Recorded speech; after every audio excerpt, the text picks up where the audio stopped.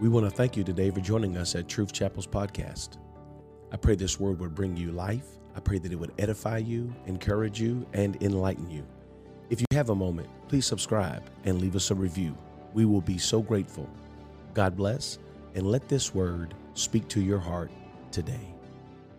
If you would turn in your Bibles to the book of Acts, I'm going to begin in chapter 3, Acts chapter 3. If you've been here for the last couple of Wednesday nights, I've been teaching from the book of Acts. I'm going to switch, Brother Chad.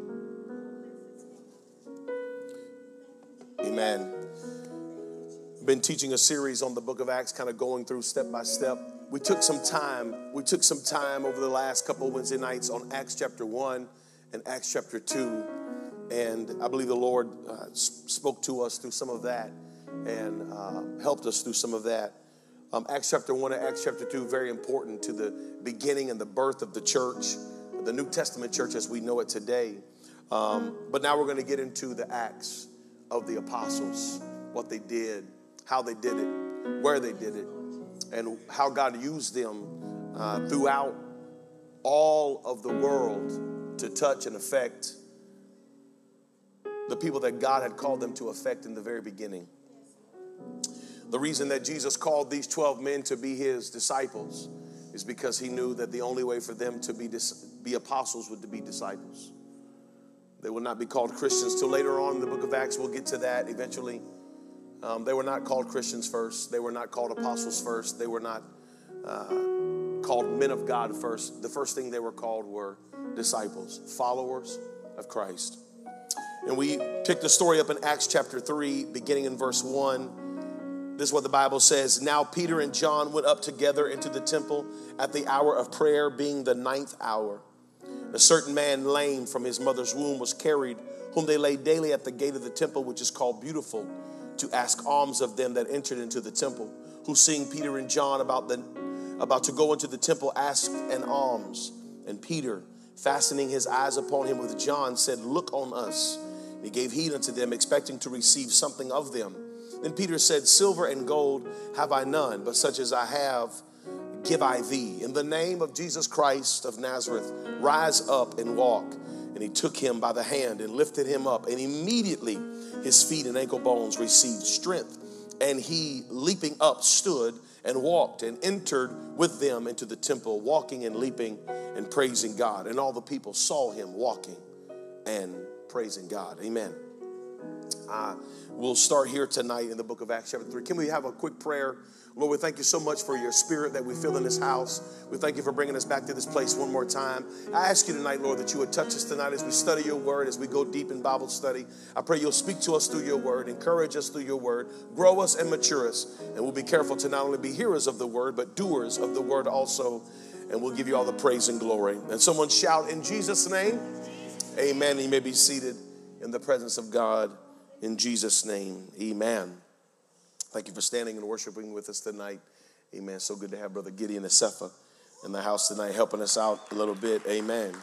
Always good to have my friend with us in the house. Last week, Acts chapter 2 really was the birth of the church, the infilling of the Holy Ghost. We saw that in that first moment that about 3,000 souls were added to the kingdom.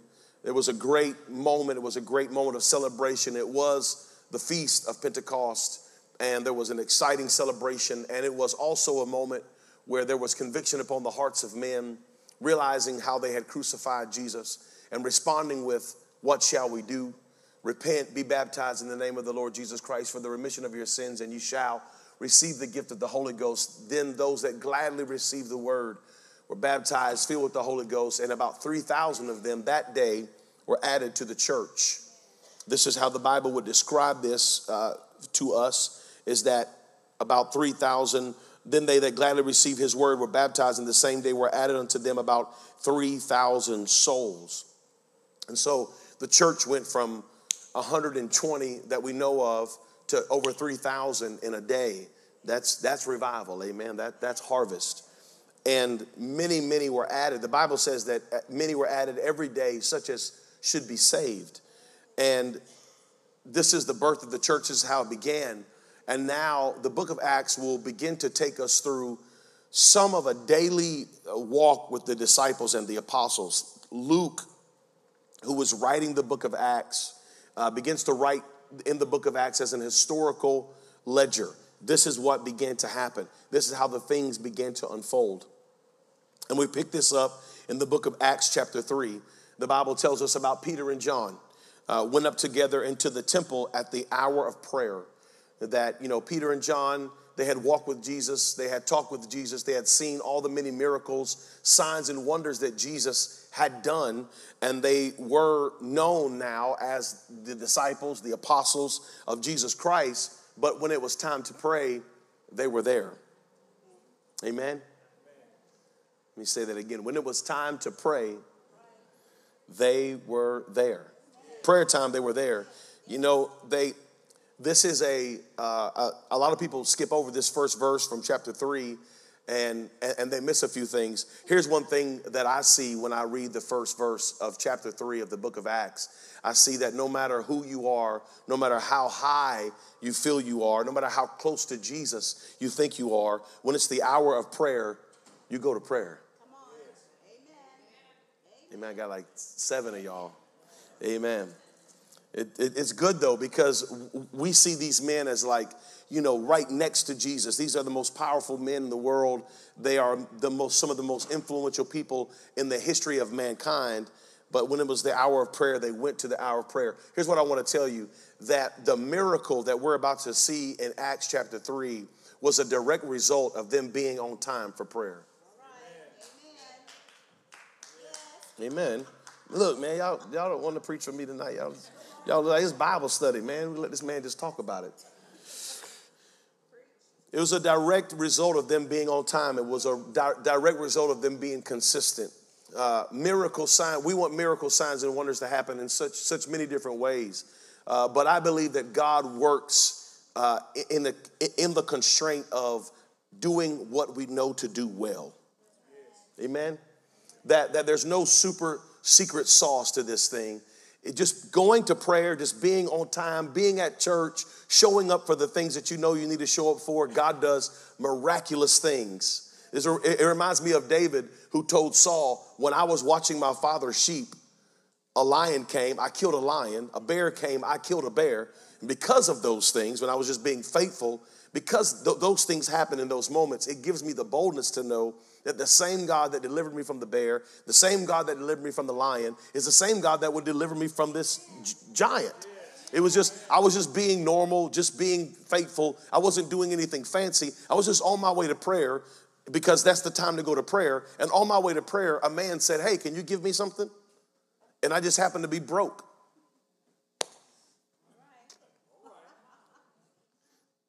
Amen. This is just good stuff because it shows us that these men were doing nothing fancy in this moment. There will be moments in the book of Acts when these men are doing amazing things. And the Apostle Paul is literally leaving everything he has to go do some great call of God. But the first miracle in the book of Acts that we see outside of the Holy Ghost, which is the greatest miracle that will ever happen to you, the next miracle we see is just 2 guys on their way to prayer. They're faithful to prayer, they're on time, and on the way to prayer, there is a need. And the man says, "Could you give me some change?" I used to preach a message when I first started evangelizing. This is one of my first messages I ever preached as an evangelist. And the title of the message was Spare Change. And I talked about this man who was really looking for just something to get by, spare change. And I talked about how our world spare change is a multi-trillion dollar industry because everybody's looking for a quick fix, just something to get me through. But when he asked for spare change, they gave him permanent change. That the change he was asking for just change for now, but the change that they had wasn't just change in the pocket, but it was a change of life. And another thing that always struck me funny is the man was asking for arms, and what he really needed was legs. Some of y'all get that later. Y'all be driving down the road tomorrow. Oh, Pastor Chavis got me.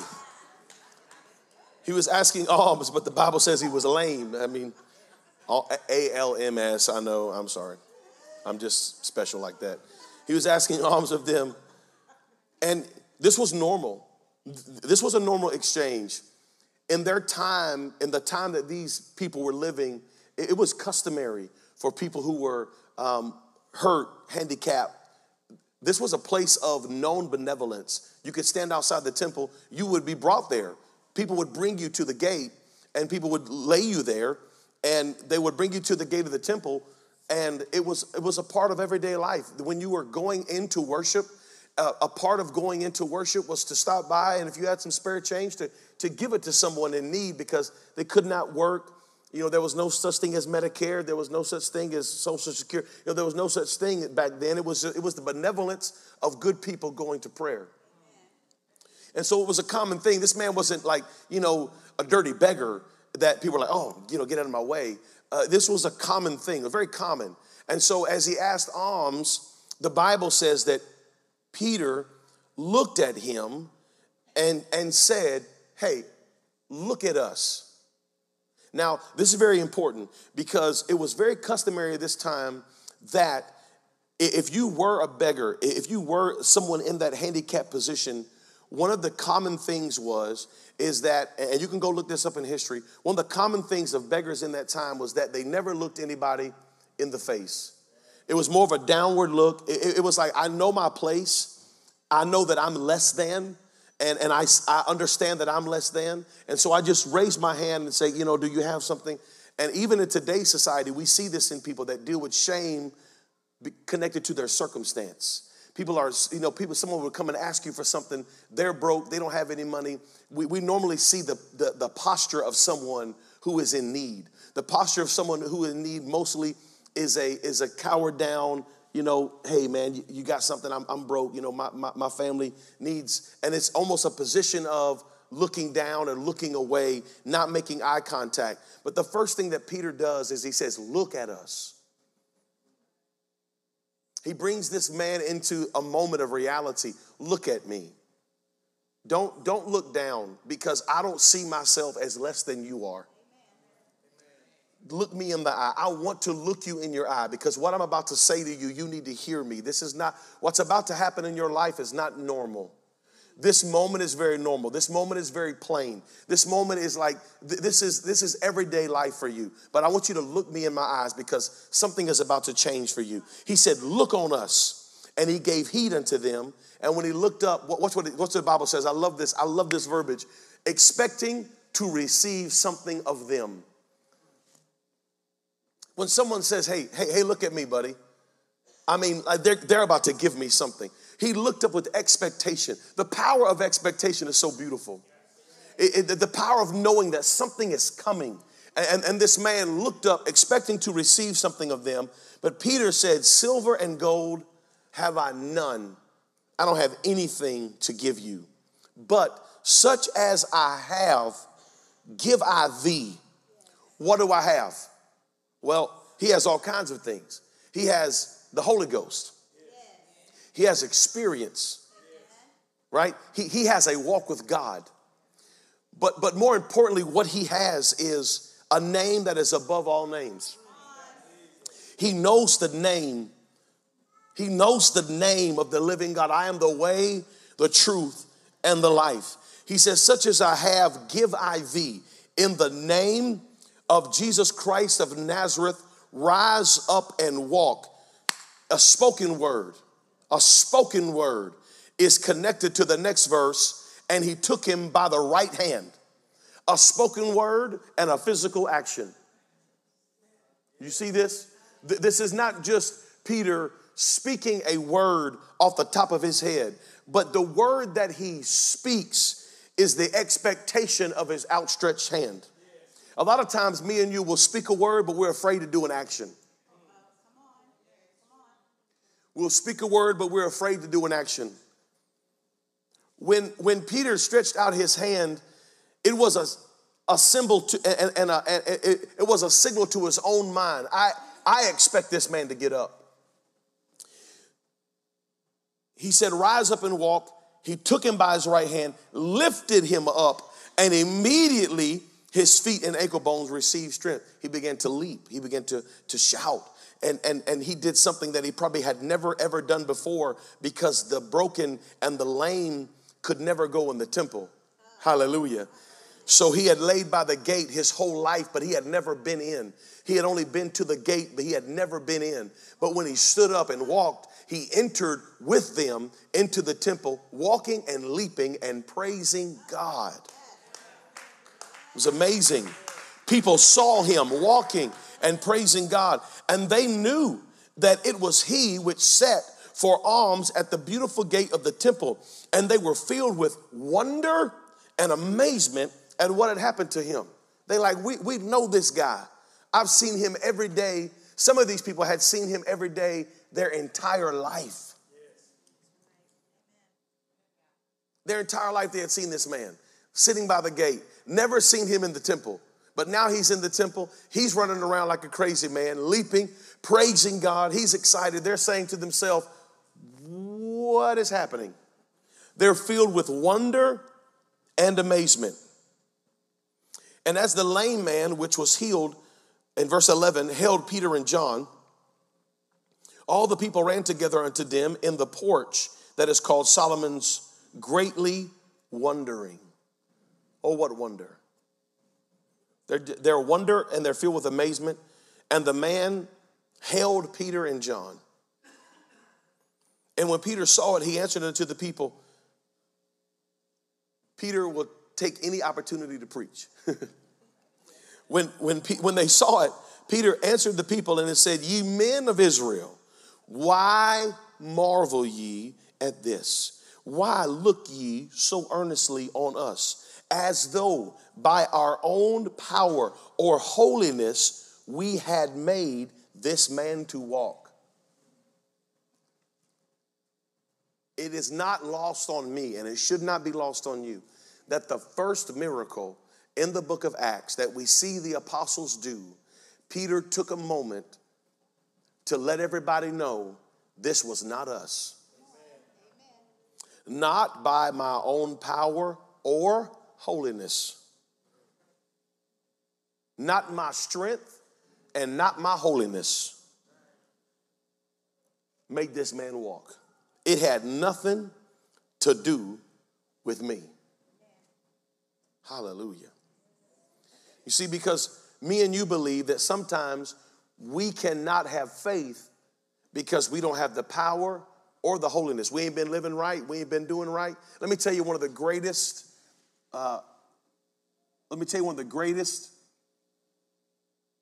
causes of sin and one of the greatest detriments that sin brings into your life. When we are full of sin, or we have sinned and we're living in sin, or we know that we've sinned, or we know we haven't been right, sin causes us to lose confidence with God. Because we haven't been keeping it 100. We feel like if we would pray for someone, God wouldn't hear us because we haven't been holy enough. Some of us have stopped ourselves in service, feeling the power and the unction of God to lay hands on or speak to or use our gift in some way. But we've stopped short because we know we haven't been living just right. But Peter dispels this myth right now when he says it wasn't by my power or my holiness that made this man walk. The God of Abraham and of Isaac and of Jacob, the God of our fathers, hath glorified his son Jesus, whom ye delivered up and denied him in the presence of Pilate when he was determined to let him go. But ye denied the Holy One and the just and desired a murderer to be granted unto you. Peter's just going in on these people. Like, listen, Peter, he did the same thing in Acts chapter 2. He used his moment with the Jews to preach to them conviction. He preaches to them their sin, that they denied Jesus. That's their sin. That's their mistake. All these people know who Jesus is. He's the most famous person on the planet at this time. And they're wondering how this happened. How did this man, who we've been seeing lay by the gate since we were children, now is in the temple with us, running around, shouting and praising God. How is this happening? And Peter says, listen, it's not us. Don't look at me like I'm Jesus. Don't look at us like we have some great power or we have some great holiness. We did not make this man walk. And then he begins to use this moment to preach a convicting word. The God of Abraham and of Isaac and of Jacob, the God of our fathers, you crucified him. You killed, watch what he says in verse 15, and killed the Prince of Life, whom God hath raised from the dead, whereof we are witnesses. And his name, through faith in his name, have made this man strong. There we go. That's the secret sauce right there. What made this man, what healed this man? Listen, we get so busy reading the highlighted scriptures that sometimes we'll pass right over the secret sauce. He tells us it was his name, through faith in his name hath made this man strong, whom ye see and know, yea, the faith which is by him hath given him this perfect soundness in the presence of you all. It was his name and faith in his name. It was his name. That's why the name of Jesus is so important. Do you have faith? Here's the deal. Me and you, we have so much faith in ourselves. And here's what I mean by that. I have so much faith in me. I have more faith that I can mess this up than I have faith that Jesus can make it right. I have more faith that I can't pray the right prayer than I have that Jesus can actually heal someone. I have more faith that I'm offline or off balance or not holy enough. I believe me more than I believe in Jesus. But Jesus supersedes me in my mess. Amen. Jesus is above me and my troubles. And he said, it was through faith in his name that healed this man. Yes.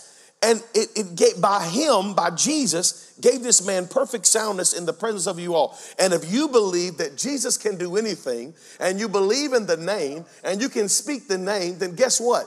You have the same power that Peter and John had in this chapter.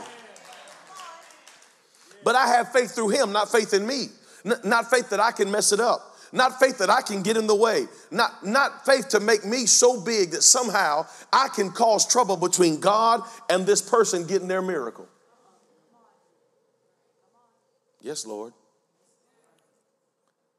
His name, through faith in his name, hath made this man strong, whom ye see and know. Yea, the faith which is by him hath given him this perfect soundness in the presence of you all. Verse 17. And now, brethren, I wot that through ignorance ye did it, as did also your rulers. You didn't understand. It was through ignorance that you did this. But those things which God before have showed by the mouth of all his prophets that Christ should suffer, he has so fulfilled. Repent ye therefore. Woo. Acts 2:38 ain't the first time that Peter said, ain't the last time that Peter said repent. He said repent. You killed Jesus. You did not know who he was. And you did it through ignorance. And your rulers did it through ignorance. But you still need to repent. All of us have come short of the glory of God. And honestly, most of my sins have been through ignorance. And most of your sins have been through ignorance. Because you're a human and you cannot mess with the human condition of being human. You're having a biological experience, brothers and sisters. You're human. All of us have sinned and come short of the glory of God. But my faith isn't in my sin. My faith is in his name. Yes. Repent ye therefore and be converted, that your sins may be blotted out, when the times of refreshing shall come from the presence of the Lord. And ye shall send Jesus Christ, which before was preached unto you, and he shall send Jesus Christ, which before was preached unto you, whom the heaven must receive unto the times of restitution of all things, which God has spoken by the mouth of his holy prophets since the world began. For Moses truly said unto the fathers, a prophet shall the Lord your God raise up unto you of your brethren, like unto me. Him shall ye hear in all things, whatsoever he shall say unto you. What does Peter say? Peter's saying that Moses told you Jesus was coming. And it shall come to pass that every soul which will not hear that prophet shall be destroyed from among the people. Yea, and all the prophets from Samuel and those that follow after, as many as have spoken, have likewise foretold of these days. Ye are the children of the prophets. You know this. You hear what he's saying to the Jews? You know this. Moses said it. Samuel said it. Every prophet after him said it. You're the children of the prophet. But you're also the children of the covenant, which God made with our father, saying unto Abraham, and in thy seed shall all the kindreds of the earth be blessed. So good. This is Peter talking to the Jews. He's telling them, you are children of the covenant. And the covenant is that through you, all the world will be blessed. All the seeds, all the kindreds of the world shall be blessed. Unto you first, God, having raised up his son Jesus, sent him to bless you in turning away every one of you from his iniquities. And as they spake unto the people, this is chapter 4 now. The Bible is not written in chapters. When chapter 3 stopped, it didn't mean that there's a whole nother moment now. No, they're still talking, okay? And these spake, as they spake unto the people, the priests and the captains of the temple and the Sadducees came unto them, being grieved that they taught the people and preached through Jesus the resurrection from the dead. And they laid hands on them and put them in hold until the next day, for it was now eventide. As Peter is preaching, they're speaking to the people. They're preaching about Jesus. They're telling them Moses prophesied about Jesus. Samuel prophesied about Jesus. Isaiah prophesied about Jesus. Every prophet has prophesied about Jesus. And guess what? You're the children of the prophet. You're the seed of Abraham. You're the people he's talking about. That through you, he's going to bless the whole world. And when the priest hear it and the captain of the temple and the Sadducees hear it, they put them in jail. They laid hands on them and put them in hold until the next day, for it was now eventide. Howbeit many of them which heard the word believed. Too late. Many of them that heard the word believed, and the number of the men was about 5,000. Woo! How many people heard what Peter was preaching? When Peter started preaching that stuff about Moses and Samuel and the prophets, they were like, oh my goodness. We are children of the prophets. We know all of this. We've seen all this. And when they heard it, 5,000 of them were like, I'm down. It's Jesus. And it came to pass on the next day, on the morrow, that their rulers and elders and scribes and Annas the high priest and Caiaphas and John and Alexander and as many as were of the kindred of the high priest were gathered together at Jerusalem. And when they had set them in the midst, they asked, by what power or by what name have you done this? They got all the people together. I like how the Bible gives them, names them. They brought in all the heavy hitters. Luca Brasi and everybody, you know what I'm saying? They brought them all in, everybody.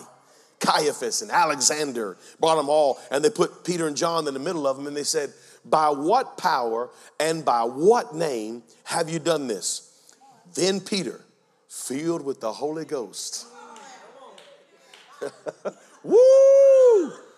He said, "Oh, y'all, okay, y'all want me to talk?" Peter, full of the Holy Ghost. Listen, Peter has been full of himself, and when he was full of himself, he said some ignorant things. When he was full of himself, he used a sword to cut off the ears of people. When he was full of himself, he said, "I don't know that man. I'm telling you, I don't know that man." But now he's filled with the Holy Ghost. Oh, yeah. When he's filled with the Holy Ghost, he said unto them, "You rulers of the people and the elders of Israel, if we this day be examined of the good deed done to the impotent man, by what means he is made whole, be it known unto you all and to all the people of Israel, that by the name of Jesus Christ of Nazareth, whom you crucify," he will never let him, Peter ain't ever gonna let him go from that, "who you crucified, whom God raised from the dead, even by him doth this man stand here before you whole. This is the stone which was set at naught of you builders, which has become the head of the corner. Neither is there salvation in any other, for there is none other name under heaven given among men whereby we must be saved. Peter preaching. Peter is preaching. Now, when they saw the boldness of Peter and John and perceived that they were unlearned and ignorant men, they marveled and they took knowledge of them that they had been with Jesus. They said, hold up, time out. A couple years ago, these dudes was fishing. A couple years ago, these guys were ignorant and unlearned. These men of knowledge, these men of power, these men of stature, these scribes, these Pharisees, these Sadducees, these are learned men. They can quote the Torah. If they were not able to quote the Torah, they could not be called Sadducees or Pharisees. These men knew it verbatim, could stand with their eyes closed and read the whole thing out and never move. These were Sadducees and Pharisees, but they were astonished at the boldness of ignorant people that had been with Jesus. Oh, see, Jesus doesn't care where you come from. Jesus don't care what your education level is. If there's something different about someone that's been with Jesus. And I believe in education, absolutely. Get all the education you can get.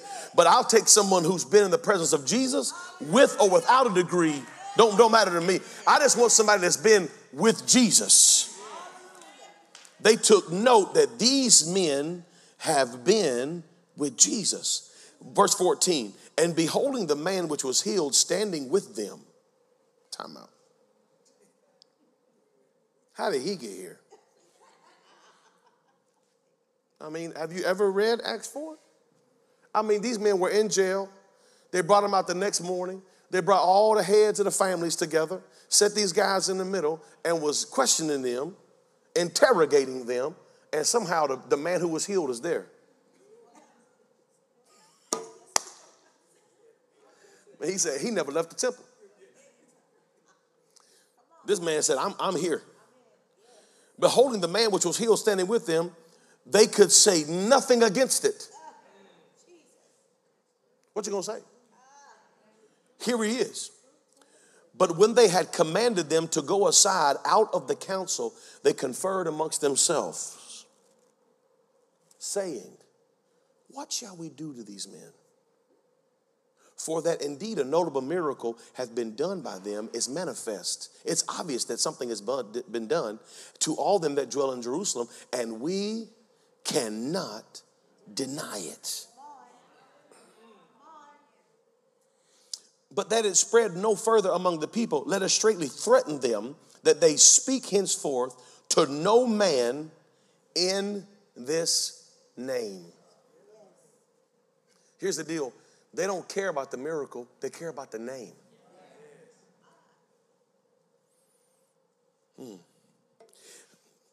I'll get to that. And they called them and commanded them not to speak at all, nor teach in the name of Jesus. Look, you can heal all the people you want to heal. It's the name of Jesus we're worried about. You can have all the church you want to have. It's just the name of Jesus we're worried about. You know what? You can have all the religion you want to have. You can do all the good you want to do. It's just the name of Jesus we're worried about.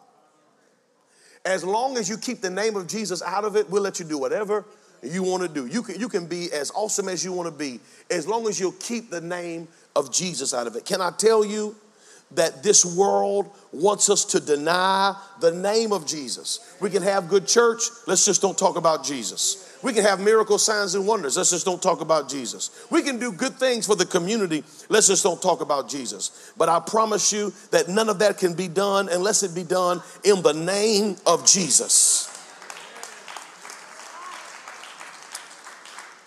Verse 18, they commanded him not to speak at all nor teach in the name of Jesus. But Peter and John answered and said unto them, whether it be right in the sight of God to hearken unto you more than unto God, you be the judge of that. For we cannot but speak the things which we have seen and heard.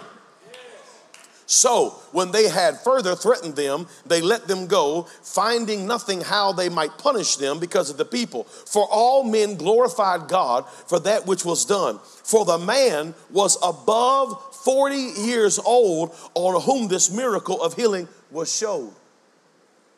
It's very important to understand this. Very important to understand this. They couldn't say nothing about it because the man who was healed was over 40. That means for 40 years, this dude had been laying by the gate. The Bible says they laid him by the gate every day. So too many people had seen him by the gate. He wasn't hurt 2 months ago, a year ago. For 40 years, this man had been lame. And there was no way to deny what had happened. Hallelujah. I come to just tell somebody, I don't care how old you are, God can still do a miracle in your life. I don't care how long you've been dealing with it, God can heal it. I don't care how long you've been facing it, God can do it. I don't care how long you've been addicted, God can turn it around. I don't care how long you've been in bondage, God can break the chain. I don't care how long you've been away from him, God can bring you to him. Yeah. I try not to preach, but I'm in Acts. And being let go, they went to their own company and reported all that the chief priests and elders had said unto them. And when they heard that, they lifted up their voice to God with one accord and said, Lord, thou art God, which had made the heaven and the earth and the sea and all that is, who by the mouth of thy servant David has said, why did the heathen rage and the people imagine vain things? The kings of the earth stood up and the rulers were gathered together against the Lord and against his Christ. For of a truth against thy holy child Jesus, whom thou hast anointed, both Herod and Pontius Pilate and the Gentiles and the people of Israel were gathered together for to do whatsoever thine hand and thy counsel determined before to be done. And now, Lord, behold their threatenings, and grant unto thy servants with all boldness that they may speak thy word by stretching forth thine hand to heal, and that signs and wonders may be done by the name of the holy child Jesus. And when they had prayed, the place was shaken where they were assembled together, and they were all filled with the Holy Ghost, and they spake the word of God with boldness. Acts 2:38 ain't the only time that somebody got the Holy Ghost. Acts chapter 2 ain't the only time that somebody got the Holy Ghost. Here's what happened. They threatened them, and after they threatened them, they said, you know what? Here's what we're going to do with the threatening. We're going to pray. We're going to pray. They let them go. They went to their own company and reported all that the chief priests and elders had said unto them. They went back home. They got the church together, and they said, man, let me tell you what the chief priests had done. Let's tell you everything that happened. And when they told them that, they said, man, you know what? Let's just pray. Let's just pray that God would pour out signs and wonders. Let's just pray that God would give us boldness to speak the word. Let's just pray that God would do a miracle among us. Let's just pray that God would protect us. Let's just pray that God would be on our side. And as they prayed, the place was shaken, and all that were assembled together were filled with the Holy Ghost. And the multitude of them that believed were of one heart and of one soul. Neither said any of them that aught of the things which he possessed was his own, but they had all things common. And with great power gave the apostles witness of the resurrection of the Lord Jesus, and great grace was upon them all. Neither was there any among them that lacked, for as many were possessors of land or houses sold them, and bought the prices of the things which were sold, and laid them at the apostles' feet. And distribution was made unto every man according as he had need. And Joseph, who by the apostles surnamed Barnabas, which is being interpreted the son of consolation, a Levite, and of the country of Cyprus, having land, sold it, and brought the money, and laid it at the apostles' feet. Now, last week, I kind of ended here. I'm going to go just a couple more minutes here tonight. I kind of ended last week with this concept that the Jews are having. Great signs and miracles and wonders are being done. And the apostles and the people that, all the Jews that have got the Holy Ghost, man, they're creating a commune. They're creating this thing.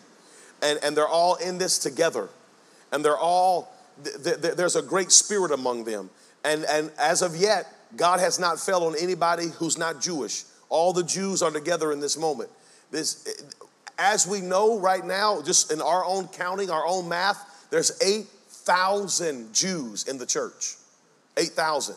That's not including the ones that we don't really know about. It could be 25, 50,000 people in Jerusalem, and they're creating this church, and they're creating this commune, and they're all selling their goods, and they're giving it to one another, and they're selling everything. They're giving it to the apostles. The apostles are taking it. They're distributing it. It's a great thing, but at the same time, if you were here last week, you understand this is not what God asked them to do. To me, this is just a good lesson on what happens when we mix flesh and spirit together and everything just feels real good. And it's like, you know what? We have a really good church and everybody's happy and we all look the same and we all dress the same. And it would just be awesome for us to keep coming like this. You know, just us four, no more. We're happy. This is good. But God's about to break this whole thing up. Because the Bible tells us about Barnabas. Barnabas goes and sells land and he gives everything. But then it tells us about another man in chapter 5 named Ananias and Sapphira, his wife. They sold land as well. But instead of giving everything, you know, they kept back the profit, you know. They kept back a portion for themselves. And, you know, because here's the deal, is that no matter how perfect you think a church is going to be, no matter how great, you know, God is moving among people, they still going to be people. No matter how powerful, you know, it is in the church and we all love each other, man, look, we're all going to mess up. We're all going to make mistakes. I mean, ain't nobody going to get everything just right. And so here comes Ananias and Sapphira. They sold their land too, but they're like, you know what? We're just going to keep a little bit for ourselves because, you know, we paid like $10,000 for this land. Now we sold it for $50,000, but we're going to take our 10, you know, keep our 10 that we put in it. You know what I mean? I don't know how they worked this out in their mind, but for some reason they felt like we're going to keep back a portion. And they came and they brought it and they laid it at the apostles' feet. But Peter said, Ananias, why have Satan filled thine heart to lie to the Holy Ghost and to keep back a part of the price of the land? Ooh, no. Whilst it remained, I mean, was it not yours to begin with? I mean, you didn't even have to bring it. I mean, but because you bring it and you pretend like it's all, it was already yours. And after it was sold, was it not in thine own power? Why hast thou conceived this thing in your heart? Thou hast not lied unto men, but you lied unto God. And Ananias, hearing these words, fell down and gave up the ghost, and great fear came on all them that heard these things. Let me help you right here, because people preach this wrong. People preach this, that the Lord killed Ananias. Not in your Bible. Not in your Bible. It's not there. God did not kill Ananias. Here's the deal. If God struck Ananias dead because he lied, we all in trouble. God did not kill Ananias.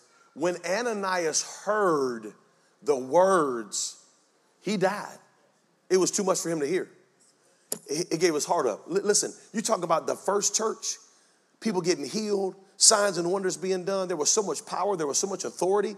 When he heard, you didn't lie to me, you lied to the Holy Ghost. The Bible says he gave up the ghost. It didn't say the ghost took him.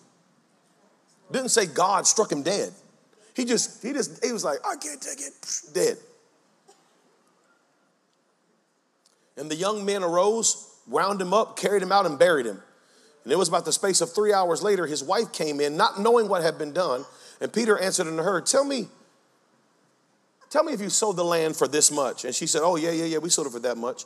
Then Peter said unto her, how is it that ye have agreed together to tempt the Spirit of the Lord? Behold, the feet of them which have buried thy husband are at the door, and they shall carry thee then out. Then she fell down straightway at his feet and yielded up the ghost. And the young men came in and found her dead, carrying her forth, buried her by her husband. At no point in time did the Bible ever say that God killed these people. Okay? That's an Old Testament God. If God is killing people because they haven't given everything to the Lord, none of us would be alive right now. If the Lord was in the business of killing people who held back their tithe, we'd all be in trouble. Amen. If everybody in this room who's not current on their tithes would fall dead right now, we'd probably have no church on Sunday. Right? That's not what God is doing here. What it is, there's so much power in this place. There's so much fear on these people. These people are dying at the very thought of, I've messed up. I did something wrong. Watch this in verse 11. And great fear came upon all the church and upon as many as heard these things. As soon as this got out, that these people held back a portion of the land, they lied to the man of God, lied to the Holy Ghost, and they died. I guarantee you nobody else did. Nay, nay. Nay, nay. Holy Ghost. Everybody was on point, like, no, look, I'm just going to give a little extra just in case.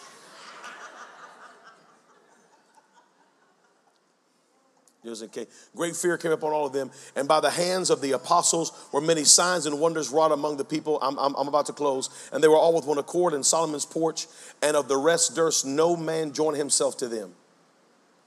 But the people magnified them, and believers were the more added to the Lord, multitudes both of men and women, insomuch that they brought forth the sick unto the streets and laid them on beds and couches, that at the least the shadow of Peter passing by might overshadow some of them.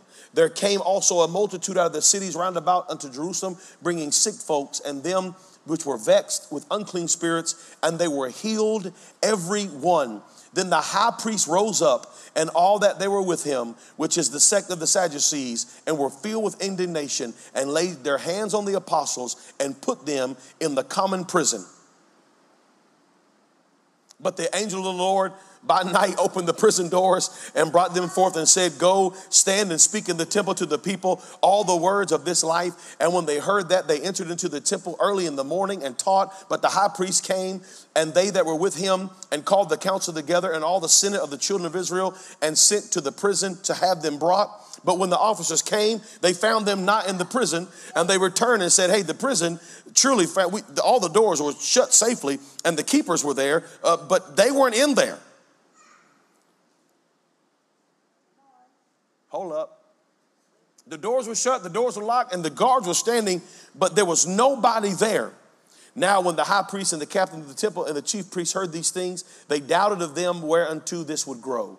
Then came one and told him, saying, behold, the men whom you put in prison are standing in the temple teaching the people. And they went, the captain and the officers, and brought them without violence, for they feared the people, lest they should have been stoned. And when they had brought them, they set them before the council and the high priest, and asked them, saying, did not we straitly command you that you should not teach in his name? And behold, you have filled Jerusalem with your doctrine, and intend to bring this man's blood upon us. Then Peter and the other apostles answered and said, we ought to obey God rather than men. The God of our fathers raised up Jesus, whom ye slew and hanged on the tree. Him hath God exalted with his right hand to be a prince and a savior, for to give repentance to Israel and forgiveness of sins. And we are his witnesses of these things. And so is also the Holy Ghost, whom God hath given to them that obey him. When they heard that, they were cut to their heart, and took counsel to slay them. Then stood there up one in the council, a Pharisee, by the name of Gamaliel, a doctor of the law, had reputation among all the people, and commanded to put the apostles forth a little space. And he said unto them, ye men of Israel, take heed to yourselves that ye intend to do as touching these men. For before these days rose up Theudas, boasting himself to be somebody, to whom a number of men, about 4,000, joined themselves, who was slain, and all as many as obeyed him were scattered and brought to naught. After this man rose up Judas of Galilee in the days of taxing, and drew away many people after him, he also perished. And all, even as many as obeyed him, were dispersed. And now I say unto you, refrain from these men. Leave them alone. For if this counsel or this work be of men, it will come to naught. But if it be of God, ye cannot overthrow it. Lest happily ye be found even to fight against God. And to him they agreed. And they that called the apostles and beaten them, they commanded that they should not speak in the name of Jesus, and let them go. And they departed from the presence of the council, rejoicing that they were counted worthy to suffer shame for his name. and daily in the temple and in every house they cease not to teach and preach Jesus Christ. That's a good word. This smart Sadducee got up and said, hey guys, listen, remember Thaddeus? Remember him? He came, he said he was somebody. About 4,000 people joined this church. But man, we killed him. And where are they now? Nowhere. And remember Judas? Remember him that came during the day of taxing and he had his little deal going? And then all of a sudden it just stopped and those people just dispersed. Listen, leave these people alone because they're probably just going to go away. But if it's probably not of God. But if it is of God, then it won't go nowhere. And so they told him, they said, listen, you can go, just do not preach in the name of Jesus. And the last words of chapter 5 are, chapter 5, daily in the temple and in every house, they cease not to teach and preach Jesus Christ. Yeah. Whoo, hallelujah. Good word. Good word. Would you stand with me tonight? Tonight in my closing, I want to just encourage you this week to continue to read the book of Acts because Acts chapter 1 through Acts chapter 5 to me this is all the beginning of the church. This is all the beginning. This is kind of where it all begins, and this is how it begins to play out in these first few years. This is a couple years, the years of after Jesus died. And you'll see the birth of the church, and you'll see, the boldness of the apostles and how the Jewish rulers of those times did everything in their power to shut them down. But they were bold. And they said, no. They said, listen, stop preaching. We don't care if you preach, just don't do it in Jesus' name. But they kept preaching. And they said, listen, you filled our city with this doctrine about Jesus. And at this point, we know that there's thousands of people in the church now, thousands of converts. It's everywhere. It's on every street corner. The Bible says they preach it in the temple and every house. These guys are like cable TV. They in every house. Teaching Jesus every day. It's exciting. The church is growing. There's a boom. It's the birth. It's happening. And the devil and men and flesh cannot put an end to it. But what's about to happen next? What's about to happen next is structure. The church needs boldness. We need the Holy Ghost. We need the power and the authority of God. But structure is about to start coming to the church. There's going to be structure, and then there's going to be persecution. And then there's going to be revival and harvest. And the church, in just a few chapters, is about to break out of the walls of Jerusalem. It's about to break out because the church is bigger than Jerusalem. First in Jerusalem, then in Judea, then in Samaria, and the uttermost parts of the earth. This book's about to get real good.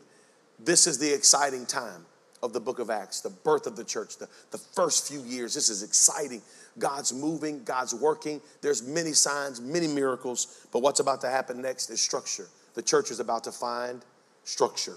They're about to start building on what God is about to do. Because the systems that they're about to put in place are about to push this gospel outside of the walls. So this week, take some time, read, and we'll come back together and we'll continue the book of Acts. We got through 3 chapters tonight.